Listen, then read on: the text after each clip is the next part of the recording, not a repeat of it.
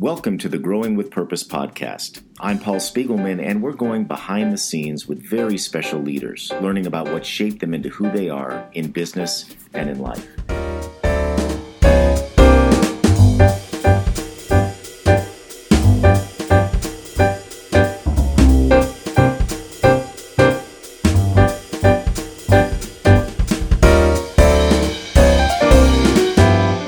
Support for today's episode comes from Ruby Receptionists. Ruby's live, remote receptionists and proprietary technology are your solution to delivering excellent customer service experiences by answering calls in English or Spanish, transferring calls, taking messages, addressing common questions, and making outbound calls for you. Most importantly, they sound like they're sitting in your office. To learn more, visit call ruby.com, or better yet, call us at 855-255-RUBY. My guest today is David Bolotsky. David is the founder and CEO of Uncommon Goods, an online and catalog retailer based in Brooklyn, New York. Prior to launching his business in 1999, David was a managing director in retail industry analysis at Goldman Sachs. Welcome, David. Thanks, Paul. It's great to be here. Well, thanks for being on, and you really have a wonderful story. Tell us a little bit about that story. What does Uncommon Goods do in the online retail business, and how you got started? Sure. So we essentially connect smaller independent makers and designers with an audience, with customers who want to find product that is handmade, that has a great story behind it, that's creatively designed. So we will buy the product, market the product, ship the product to the customers.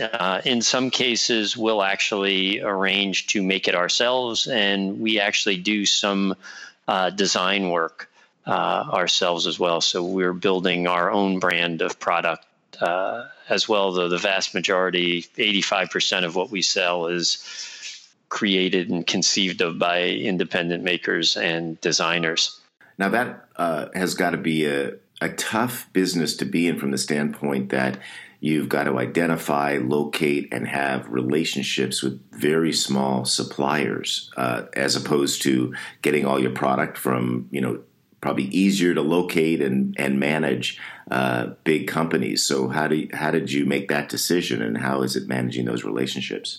Well, my father-in-law had a expression: the hard way is the only enduring way. And so, it's very easy to sell, at least in theory, name brand mass-produced items, but you're not going to make much money on it. That's the commodity business. And so the original idea came from my visiting a craft show in Washington, D.C., and seeing how inefficient it was connecting the makers with the customers. And I thought, wow, if we could do this online, this is a service that doesn't really exist in the store world, and we can actually make a buck doing it. And as you acknowledged, it's not easy. It is certainly difficult. And I would say in many ways, every year it gets harder, particularly with Amazon and now Etsy and others aggressively going after the same business. Yeah. So from just a standpoint of size and scope, can you share how many employees you have, maybe top line revenue, where you guys are today? Sure. So as a private company, and one that intends to stay that way, we don't give out too much in terms of that data, but we have about 200 year-round team members, and we scale higher than that during the holiday season, during November and December. And we've grown every year since our founding back in 1999, even through the recession, though certainly not as quickly as we have some other years. Well, talk about how you got started. I mean, you came out of the Wall Street world and made the jump to being an entrepreneur. How'd that happen? Well, it's a long story, but distilling it down, I never wanted to be on Wall Street. But even more than that, I didn't want to be unemployed living in my parents' house as a college grad. So I was casting about after I had graduated for different opportunities. I had spent my senior year of college really focusing on college, enjoying myself, and not being pre-professional, which I might have done differently if I had it to do again, though I don't know. I'm happy with how things turned out. But anyhow, all my friends had jobs. I didn't, and didn't know what I wanted to do. I always had a dream of starting my own business, but I didn't have any money. I owed money. I'd paid for college myself, and so I had student loans to pay off, and didn't know what I was going to do, and interviewed at kind of a broad range of places. And through a high school friend of mine, found out about Wall Street Research, sent in a bunch of applications, and actually got hired for a position as basically a number cruncher for a research analyst, and worked for her for a couple of years, got recruited away by Goldman Sachs to be a research analyst. And again, didn't want to be on Wall Street, didn't think I wanted to switch firms because it meant a bigger commitment to a field that I wasn't passionate about. But I didn't have the business idea at that point, and it was a lot more money to make the change, and thought I'd be treated better at the new firm, and decided to make that switch, and figured I'd do that for a couple of years, and ended up at Goldman for 12 years. And so it was a rather lengthy Wall Street career. During the time that I was doing research on the retail industry, I learned about the internet through a friend of mine, actually, the author John Haidt, who taught me about it. He was getting his PhD in Chicago, and he saw it as a place for some of his research and also a resource for jokes. This was before there were pictures on the internet. And I remember learning about it and just having my mind blown that there was this incredible repository of information out there. And I stayed on top of the internet. That was probably 1994. And I stayed on top of the internet just as an individual, and also in my work as retailers started cropping up selling, and ultimately decided I'd rather do it than write about it. And I had been writing about internet retailing for a few years at Goldman Sachs. So you had a long Wall Street career, maybe longer than you wanted. Yet at some point, though, you made this jump, and you had a tremendous knowledge about the industry. But that's still a lot different than actually going out, starting and running your own company. That takes courage. You now had to lead a company, lead people, which is now grown to 200 people.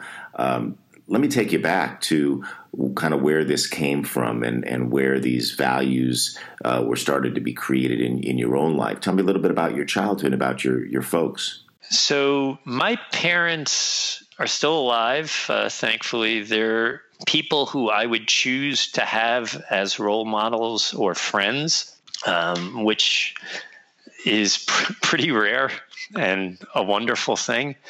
And I give them a lot of credit for the values I have, particularly, I'd say, relevant for this business, having confidence in myself, believing that if I put my mind to something that I can do it, and also being an independent thinker, not following the crowd. And I would say that those two factors have been key in my helping to build a business here. They instilled a lot of that in me. Yeah. How about early jobs? What did you learn there along the way? So I was incredibly shy as a kid. I remember I grew up on the Lower East Side in the city, and I still remember my mom taking me to the store across the street from our apartment. And I was a bit of a pain in the butt as a kid, and I was asking her what time it was, and I think she didn't have a watch, or maybe she didn't want to tell me, and so she told me to go up to some stranger to ask her what time it was, and I reluctantly complied. And shyness was a real challenge. My first, I'd say, real job was as a paper boy. I remember having a neighbor who loved to talk, and I was too shy to tell her that I had to keep going. And I remember I had to go to the bathroom really badly, and finally got the courage up to say, you know what, I really, really have to go. And I would say that, dealing with adults, and I was probably 12 or so at the time, 13, dealing with adults and communicating at that level. Another incident was somebody didn't pay me, and I asked her to pay, and she essentially called me a liar and said she had paid me. And so I'd say dealing with those kind of challenges helped me develop my backbone and my communication skills. Yeah, kind of toughened you up a little bit. Yeah. And then probably the most important job that I had was one that I got paid for in records. When I was in college, I became the manager of Slipped Disc, which was a record store on campus at Binghamton University in upstate New York, State University of New York. And a couple interesting things about that. So every year, the existing managers of the store would essentially hand pick the typically 2 additional managers to join them to run the store in the following year. And then there was what was typically a pretty perfunctory election of those people at a meeting of store employees. And I was not selected. And I gave a rather lengthy speech outlining everything that I would do if I was selected. And I ended up being chosen by the staff to help run the store. And doing that and then working with the existing managers who had chosen somebody over me was a bit of a challenge, but ended up working out very well. And that was a phenomenal experience for me. I mean, it was working in retail. It was a big opportunity for me to learn about managing people, which is something I really hadn't done before. And, ensuring that I treated people well. One of the big problems that we had as a store is when you got to the end of the semester and finals rolled around, the students wouldn't show up for their shifts. You got paid and they got paid nothing. They got a store discount and that was it. And so I instituted a program where we'd give them a free album. But you had to show up for all but 2 or 3 of your shifts, and you couldn't miss your last week or 2 of shifts. And so that was sort of enlightened self-interest, which is something I've tried to continue to practice, which is treat people well and they'll work harder. Well, I got to dig into this story a little bit because you're saying that in the store, the employees actually voted to determine who would have these management positions? Yes. That seems so unusual, particularly back then. Well, this was a college store. So I don't know. There was a food co-op on campus. I think the leadership there was elected. Yeah, I don't know. But that's how it's done or was done. That's what I inherited, and we continued the practice. Yeah. But you had the courage after not being chosen to step up and say, well, I want to say something. I want to talk about that. And you kind of gave this speech. That says a lot. It sounds like your confidence grew over time. Did that shyness go away, or is it still with you in some regard? I think it's still with me. I don't like public speaking in general. So I get nervous every time I get up and speak. It's kind of like my wife is a writer, and one of her quotes is somebody said, they hate writing books, but they love having written the book. And I would say that's kind of how I feel about, speaking and just being out in public. Yeah. Would you describe yourself as an introvert? I would say that was my natural state and probably is still my natural state, but it's something that I worked and continue to work hard to overcome because I've seen how it's held me back. Yeah.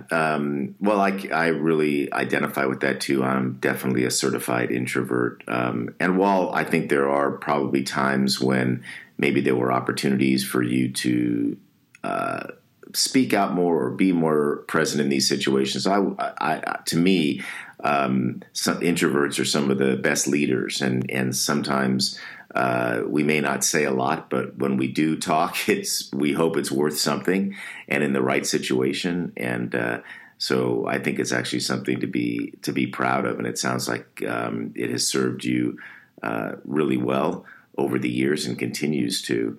Can you think of a time, David, where you maybe learned something from an unexpected source or from an unexpected person? So I would say working one of my other jobs, this is while I was still in high school, was through a government program called the Youth Conservation Corps. And the marketing brochures show you the Grand Canyon, all these wonderful places where you could work. And I thought, oh, great, I'll go work in a national park out west and experience nature and make a few dollars.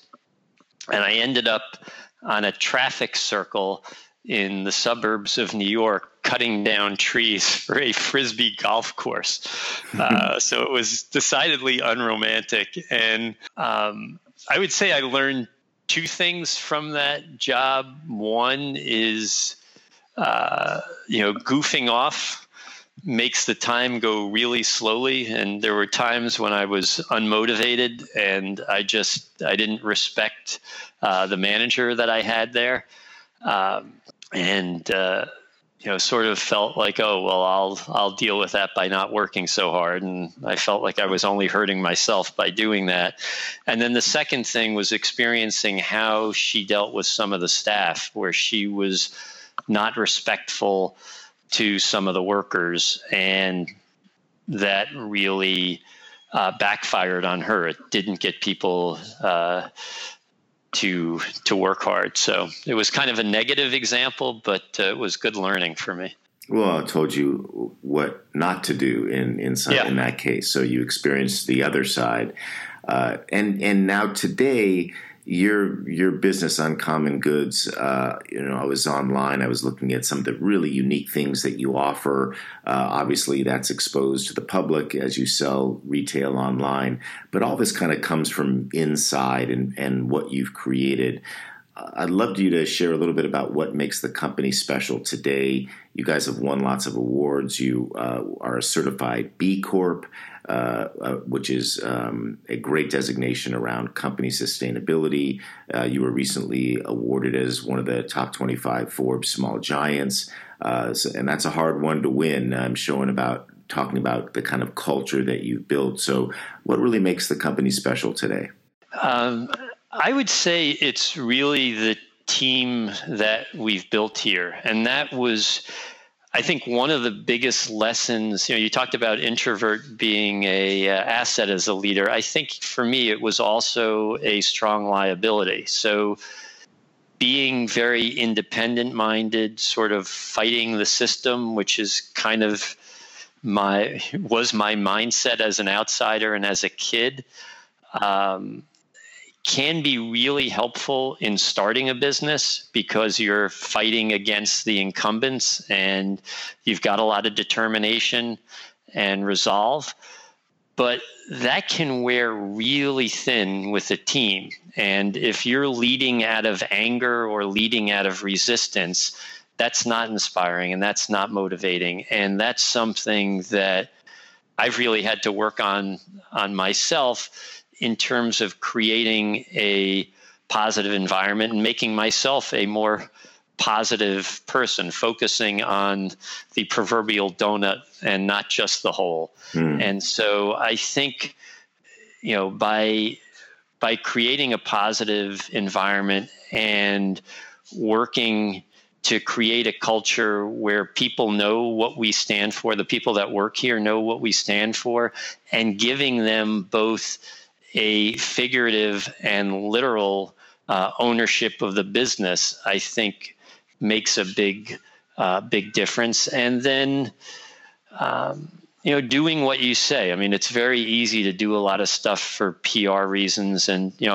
it's wonderful to win awards, but the reason you do things should be because you believe in them. And if we got 0 awards, we would do the exact same thing because we think they're the right thing to do. And so I think the idea that we're a company that's focused on the long term, that we give people authority that matches their responsibility, that they can own their roles, that we're a values-based business, and we're far from perfect, but we really try to walk the walk as a company. I think those are some of the things that we stand for. And being independently owned, we're not venture capital backed. We don't have the pressure of having to sell the business or earn X dollars the next quarter, though I will say that it's incredibly important to make a strong financial return. I don't want to be a so-called, I don't want to be an unintentional nonprofit. Got to keep making money. That's right. I mean, and that profit is what allows you to reinvest in the people and allow them to grow their careers as well. Can you give a couple examples? You talked about values. I think you guys may call them guiding principles in your company. But from a practical standpoint, how is that manifested on a day-to-day basis? Where would I see or feel that? So the first one is we are a force for good. Okay. And I believe strongly, and I, people would ask me, what do I do? And I would joke in the early years when we were losing money that we were I run an unintentional nonprofit.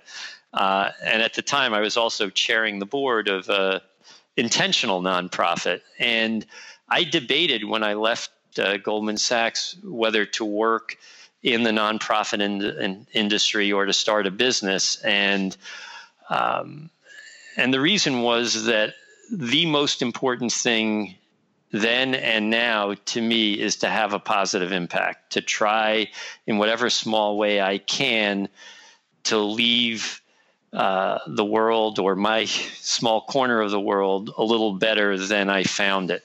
And so our number one principle is we are a force for good. And we try to treat everyone here with dignity and respect. Something I borrowed from the founders of the Home Depot is what they call the inverted pyramid management structure, where the boss is the customer. That's where the money comes from. And the people who touch the customer, which is the folks who work in our warehouse and our customer service people, those are the ones who have the greatest influence on the customer opinion of Uncommon Goods. And we've got to make sure that we provide them with the tools and the resources and motivation that they need to succeed.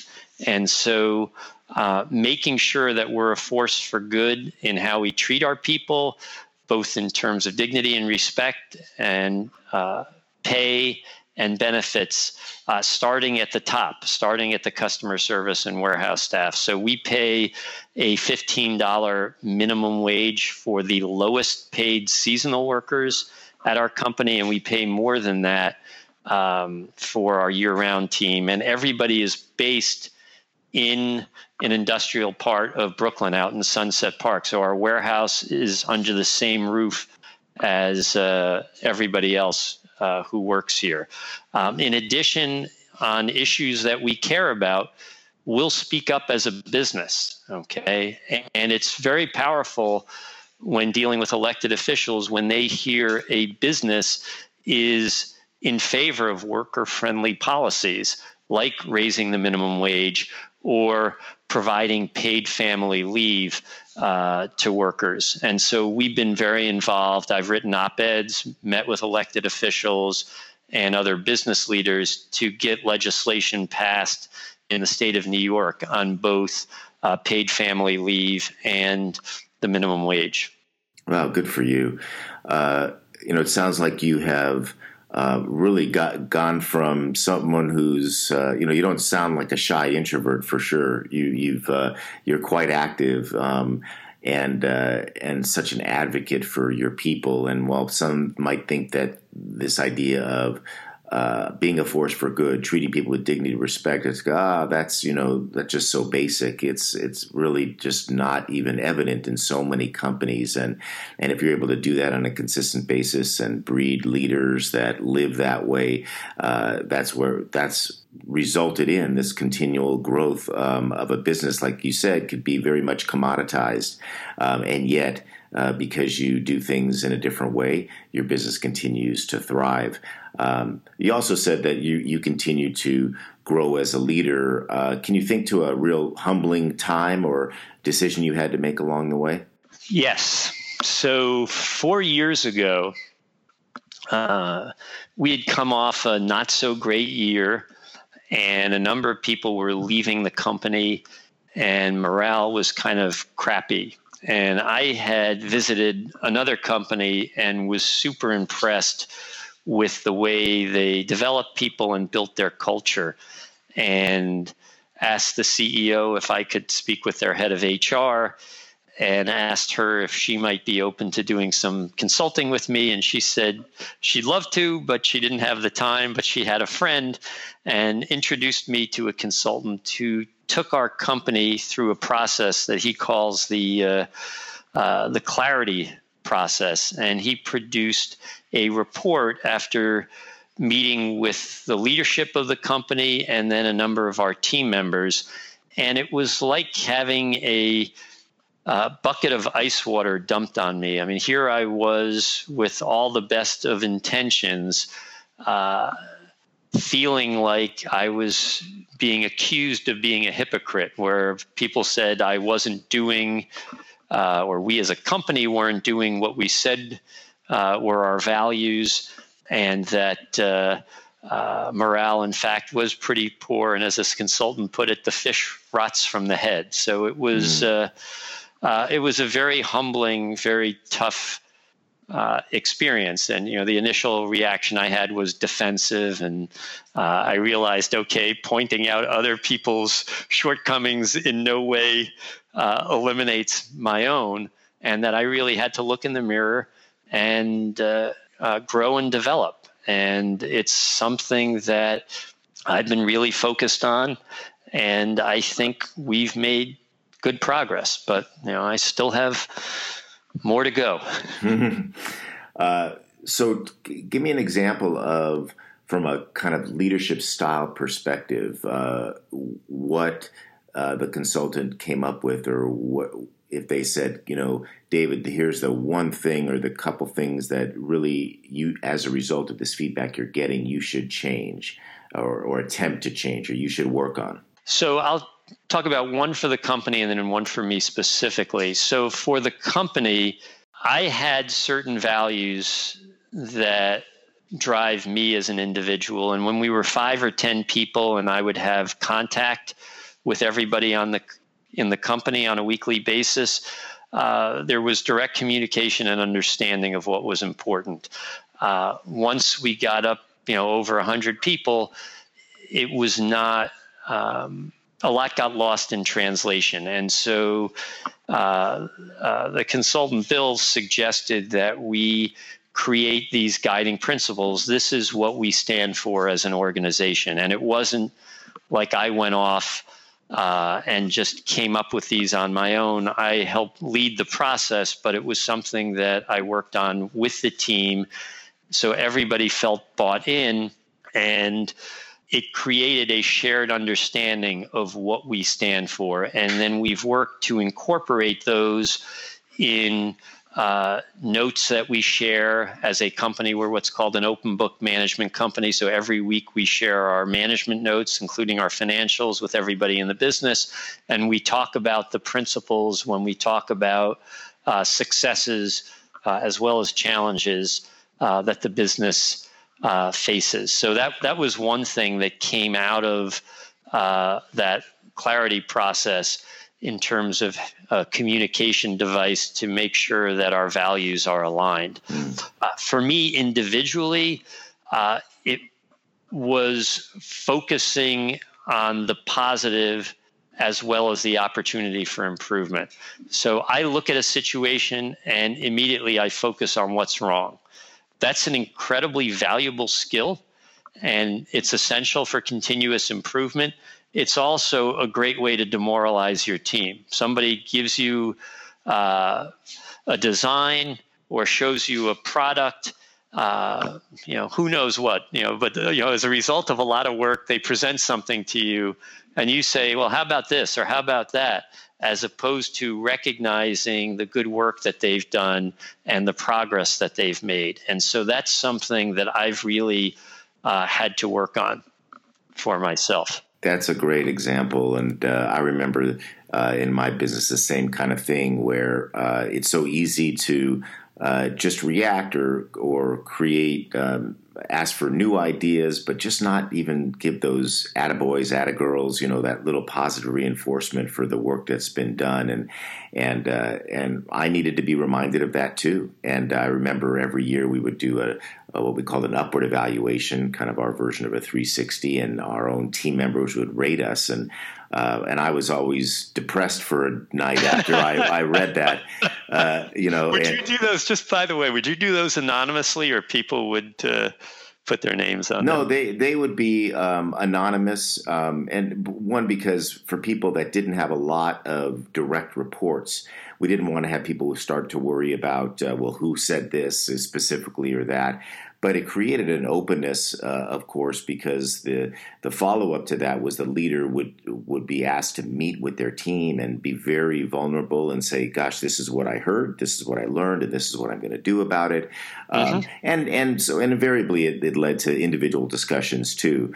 But sometimes, like you said, we kind of think we're chugging along and we're doing things the right way, especially when, as you've seen, your company is being recognized and you feel like things are going well. And then you may be blindsided and realize, maybe the way I'm doing this, the way I'm acting, the way I'm representing myself is not exactly what I think. And so to have gone through that process, I think was really something, and showed again a lot of courage for you.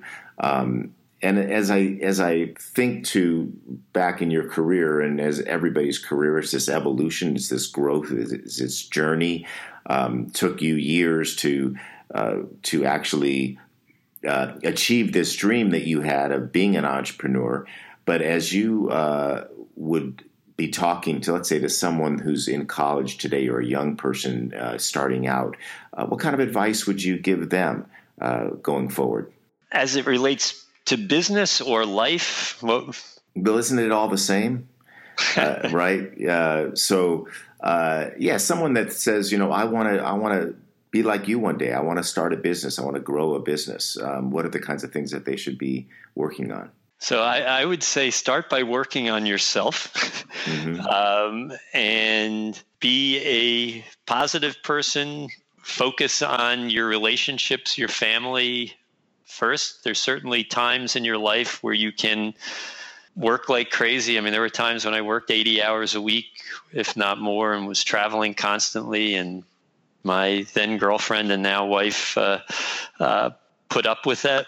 But that, I mean, as I look back or look at my dad, who's going to be 89 this week, the relationships are the most important thing in life. The career success. I mean, when I left Goldman Sachs, at the time, I felt like I had a really important job and that I mattered. I was on TV or quoted in the paper regularly. And you leave, and all of a sudden, you're like a ghost. Didn't you used to be? And yet your family and friends are still there. So I would say that's, don't forget that. And that's true success, is the relationships that you have.